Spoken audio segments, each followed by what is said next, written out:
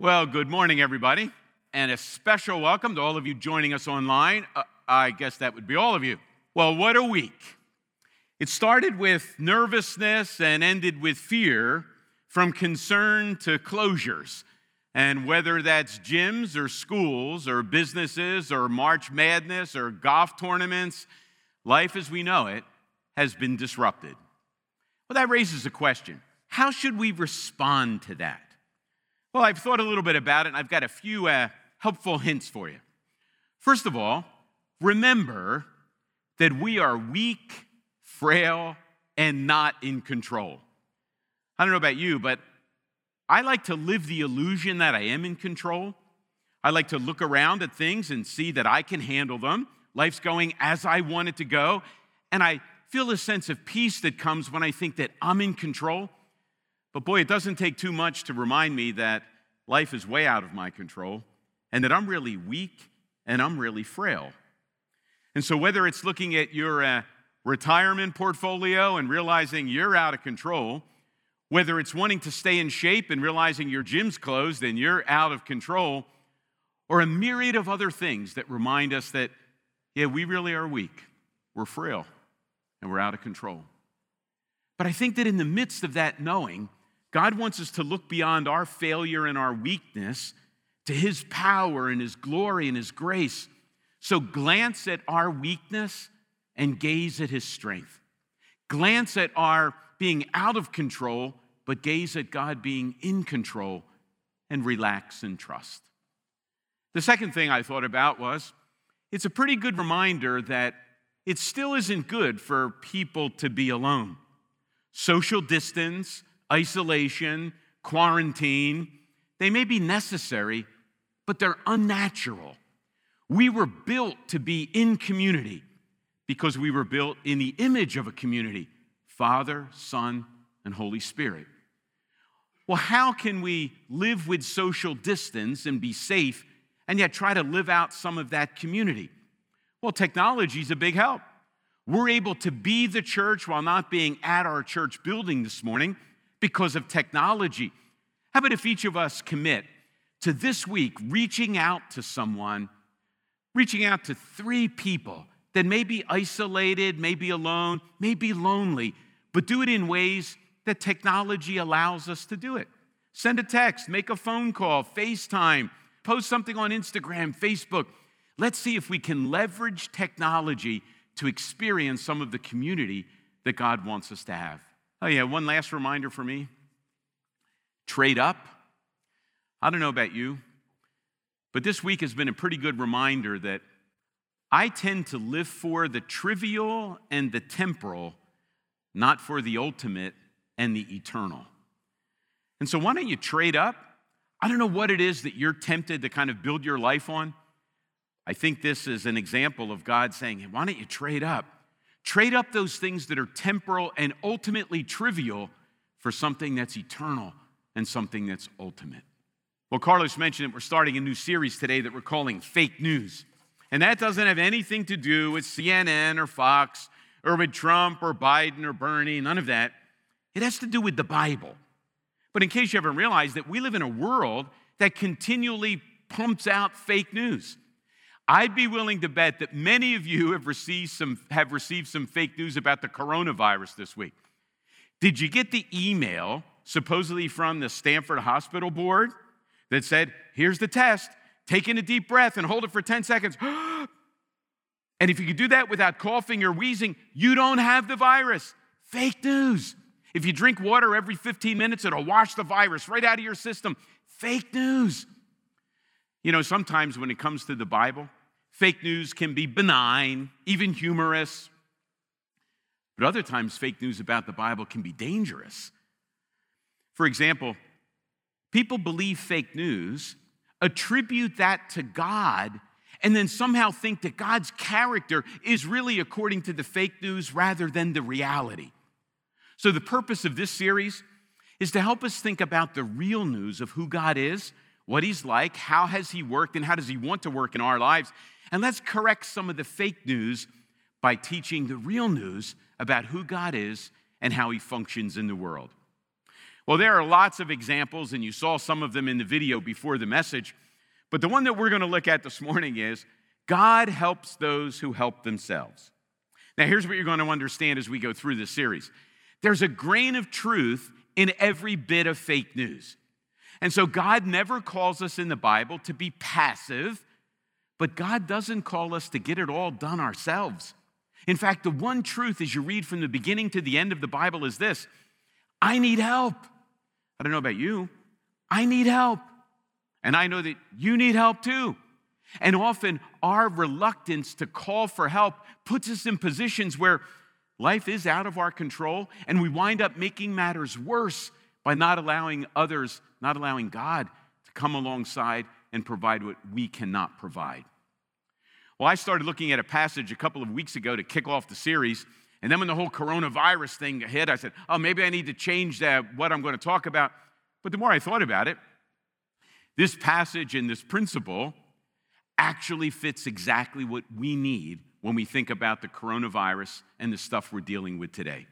So if you have your Bibles, your iPad, I guess you can't use your iPad and phone if you're watching a service on that, follow along as I read a passage from Exodus chapter 17. I'm going to begin reading in verse 8. I'll read through verse 13, and let's read this strange account, but then come back and look how it can help us live a balanced perspective of trusting God, not completely trusting ourselves, but doing and following through with what God calls us to do and to follow through with. Follow along as I read. The Amalekites came and attacked the Israelites at Rephidim. Moses said to Joshua, "Choose some of our men and go out to fight the Amalekites. Tomorrow, I will stand on top of the hill with the staff of God in my hands." So Joshua fought the Amalekites as Moses had ordered, and Moses, Aaron, and Hur went to the top of the hill. As long as Moses held up his hands, the Israelites were winning. But whenever he lowered his hands, the Amalekites were winning. When Moses' hands grew tired, they took a stone and put it under him, and he sat on it. Aaron and Hur held his arms up, one on one side, one on the other, so that his hands remained steady till sunset. So Joshua overcame the Amalekite army with the sword. Now that's kind of an interesting story, but we need a little bit of a background to understand what's going on. So let me kind of walk you through who the players are. First of all, it begins by saying the Amalekites attacked the Israelites at Rephidim. Well, first of all, let's remember who the Israelites were, and maybe a question we need to ask regularly: where are we in the story? So if the Bible's God's unfolding story of love and grace, and the Amalekites attacked the Israelites, where are we in the story? Well, let me give you a quick recursor. The Israelites had been slaves in Egypt for 400 years. God then, through Moses, delivers them miraculously out of Egypt, and they're making their way to the Promised Land. Now, they're going to have lots of bumps and twists and turns on the way, but we're in the early phases of the journey out of Egypt, moving to the Promised Land. That's where we are in the story. Well, who in the world are the Amalekites? Well, the Amalekites will prove to be a thorn in Israel's side from this point till the end of the Old Testament. The Amalekites were actually descendants of Esau. And the Amalekites don't disappear after this incident. In fact, Saul fought the Amalekites. And some of you may be aware of the incident where God tells Saul to completely destroy the Amalekites, but he doesn't do it. They're the Amalekites again. David has to fight the Amalekites. And when we come to the end of the Old Testament, Esther has an enemy. The Israelites have an enemy. His name is Haman, and Haman is an Amalekite. So all the way through the Old Testament, the Amalekites prove to be a thorn in the side of Israel. There's this bickering, fighting, animosity between them all the way through.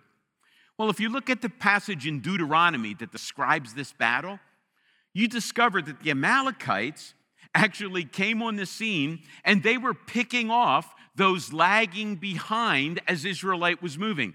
This was not a frontal assault.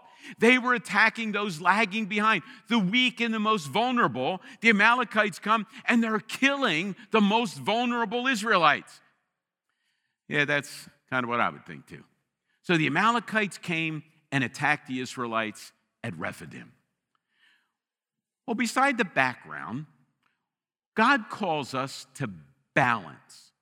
And one of the things you discover, not just in the beginning of the Bible, but in the beginning, the middle, and the end, is that God calls us to live this balance between trusting Him, but following through and doing what He tells us to do. Now, let me give you a warning right up front. 2 bits of fake news on both sides of the balance. On the one side of the balance are those that say and live, let go and let God. I'm going to do nothing. I'm going to stand and watch God deliver the day. I feel my weakness. I'm not able to do anything. I'm just going to sit and let God do everything. Let go and let God. Fake news. You never find that message in Scripture. On the other hand, are those who say God helps those who help themselves.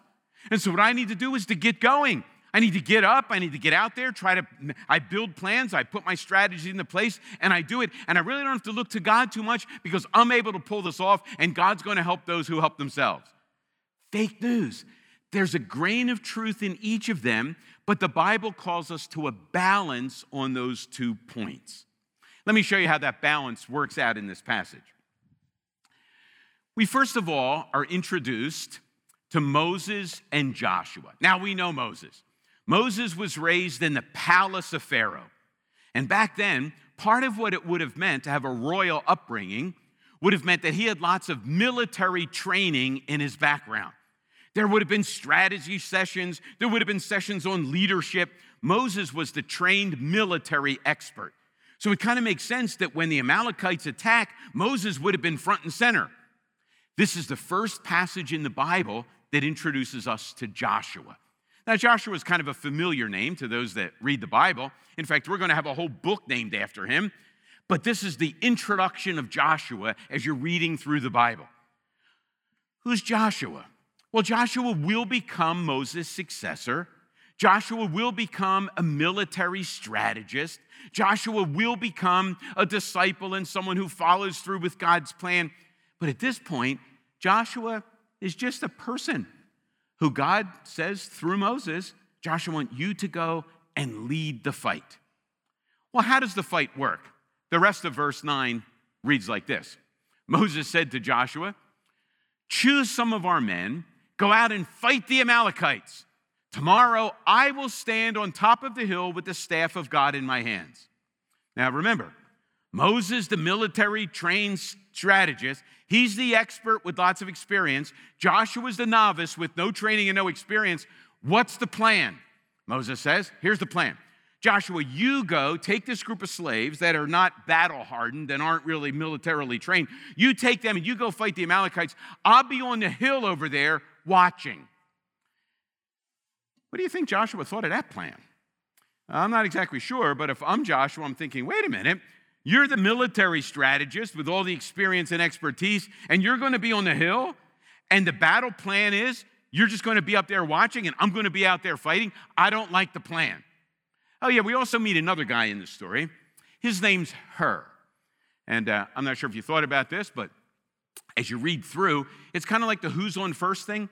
So maybe Moses says, now, Joshua, I want you to take Hur, okay? I want you to take him. Well, I thought you said take her. I did, take her.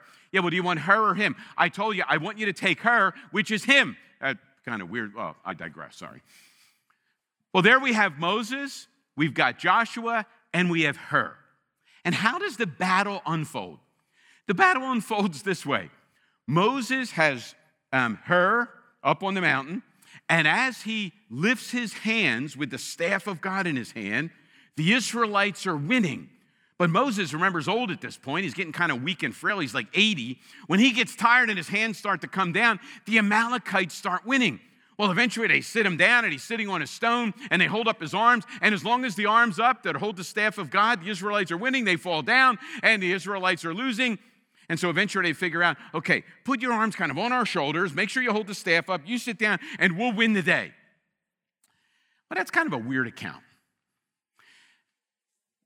I read lots of commentators this past couple of weeks, and through the years, I've heard lots of people say What Moses is doing on the hill, what's going on is X.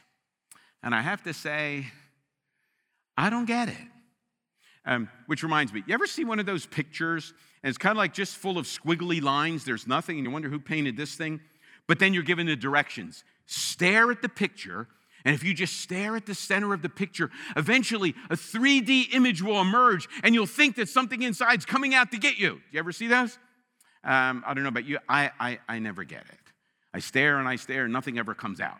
Well, I read this passage and I read what some preachers and commentators say. I say, I don't get it. Here's the most common explanation of what's happening in the battle. Moses is on the mountain raising his hands in prayer. And so this is a passage on prevailing prayer.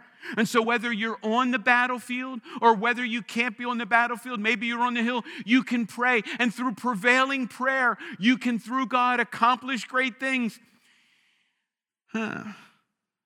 It never says prayer anywhere in the passage. And in fact, as you read through the Old Testament, sitting is never a position for prayer. Only once are people's hands raised in prayer like this. I don't think it's a prayer deal.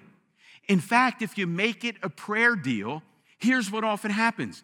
If we make Moses praying with prevailing prayer and allowing Joshua to win the day, we wind up putting the focus on ourselves, and the passage becomes self-help.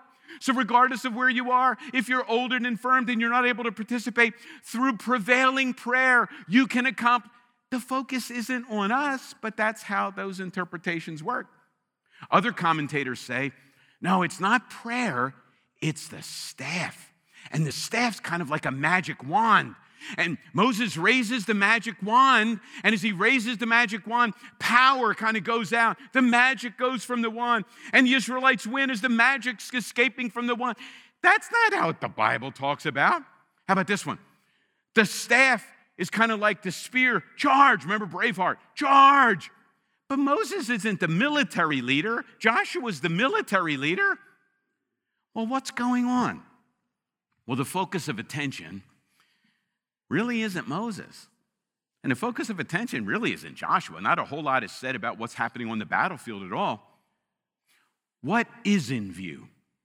Well, if you read the entire chapter, Exodus 17, you discover that the staff is front and center. In the beginning of Exodus 17, once again, the Israelites are complaining because they have no water. And what happens? God says, Moses, take the staff, touch the rock, and water comes out. The focus is the staff of God. In the second incident, raise the staff, and the Israelites win. Well, what is the staff then? Moses actually tells us right after this section. Look at verse 15. Moses built an altar and called it, "The Lord is my banner." The banner, the Lord is my banner. The staff clearly connected to the idea of banner, and banner somehow connects to what God's doing. Well, rather than just read the verse, let's talk a little bit about banner. So we've talked about background, we talked about balance, that we've got to do our part, God does his part, we trust God, we get going, we don't let go and let God, we don't believe God helps those who help themselves. What's the banner? Well, think in your life. What's a banner? A banner is a sign. It's kind of like a logo that points to something beyond itself, points to something else. Schools have banners. Schools used to have or still have pennants. When you look at the logo, you look at the pennant, you look at the banner, it reminds you of a bigger reality behind the banner. The reality of the organization isn't in the banner. The banner reminds you, calls your attention to the greater reality that's represented by the banner. See how that works? Well, what's the banner in Exodus 17 in the battle with the Amalekites? Moses' staff is the banner. And the banner stands for God's presence and God's power.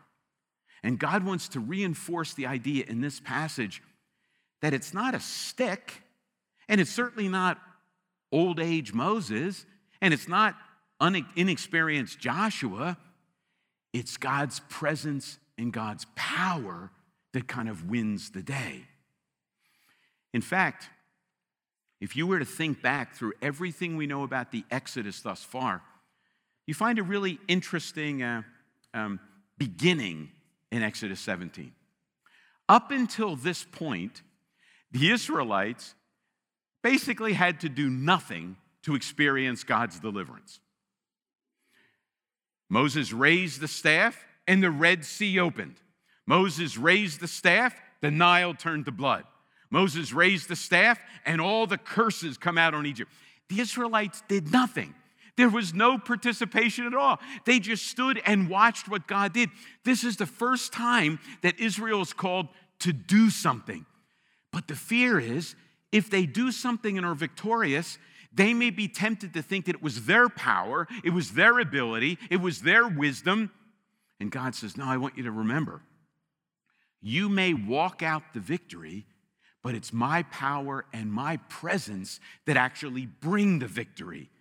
The staff points to the reality behind the stick of God's power and God's presence. Now, as you turn a few books over in the Old Testament, you come to another verse that speaks about banner that actually moves us in the right direction. So from Isaiah chapter 11, we read these words. In that day, the root of Jesse, right? Jesse was David's father. So the root of Jesse, that's David. And we know that if you continue to trace out David's line, you eventually come to Jesus. So in that day, the root of Jesse, in other words, Isaiah is saying, in that day, the Messiah will stand as a banner for the peoples. The nations will rally to him, and his resting place will be glorious. The root of Jesse will stand as a banner. The rod points to the root of Jesse. The root of Jesse, that language, points to Jesus. Well, I don't know about you, but this passage kind of gives us an invitation, doesn't it? It gives us an invitation not to let go and let God, not to become passive. That's fake news. Not to, God helps those who help themselves and think like that, but to a balanced perspective. You know, we've got opportunity right now in the midst of what we're going through as a world. What do? We trust God and get going. Life is out of our control, but God's in control. Does that mean we do nothing?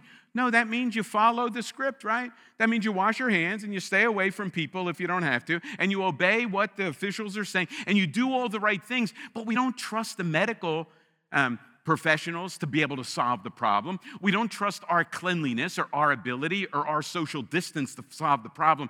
We trust God and get going. We follow through with what we can do, ultimately trusting God for what only He can do. The truth of the Bible is not that God helps those who help themselves. The truth of the Bible is God helps those who can't help themselves. And I started by saying, I need help. And so do you. You need help to deal with the ups and downs and the heartaches and the pains and the brokenheartedness of life today. And we certainly need help with the disease that we all have, the virus that we all have, that virus called sin. And the Bible tells us that that virus is, or that virus, everybody has that particular ailment, and only Jesus is the solution to that. And so live with balance. Trust God and get going. God helps those who can't help themselves. And so when you're in a situation and you're feeling overwhelmed, that's a good place to remember that we're weak, we're frail, and we're not in control, but God is. Glance at yourself, but gaze at Him. Connect with people and use technology to do that. And also remember that God helps those who can't help themselves. Therefore, trade up. Whatever trivial temporal things you may be trusting, trade them in. And nothing like a little virus can show us how those things really do shake in our world. But Jesus and the gospel never shape. So move from the staff in Exodus 17 to the banner in Isaiah 11, and from Isaiah 11 to Jesus Christ, the incarnation, the cross, and the resurrection. Isn't it interesting that Isaiah 11:10 ends this way? His resting place will be glorious. You ever thought about a cemetery and a grave being glorious? It is for Jesus, because that grave is empty. His glory he gives to us, because God loves to help those who can't help themselves. Let's pray. Father, we give you thanks for these reminders. And I'm sure that the situation in our world right now is causing us maybe concern and fear, maybe nervousness and isolation. But Lord, in the midst of all that, help us to realize that you're a God who helps those who can't help themselves. You call us to trust you, and then you give us things to do. And help us to somehow live out and figure out that balance of trusting you and getting going. And as we do that, may we love you, may we love and serve other people, people that you've called us to continue the mission that Jesus started. We pray in his name. Amen.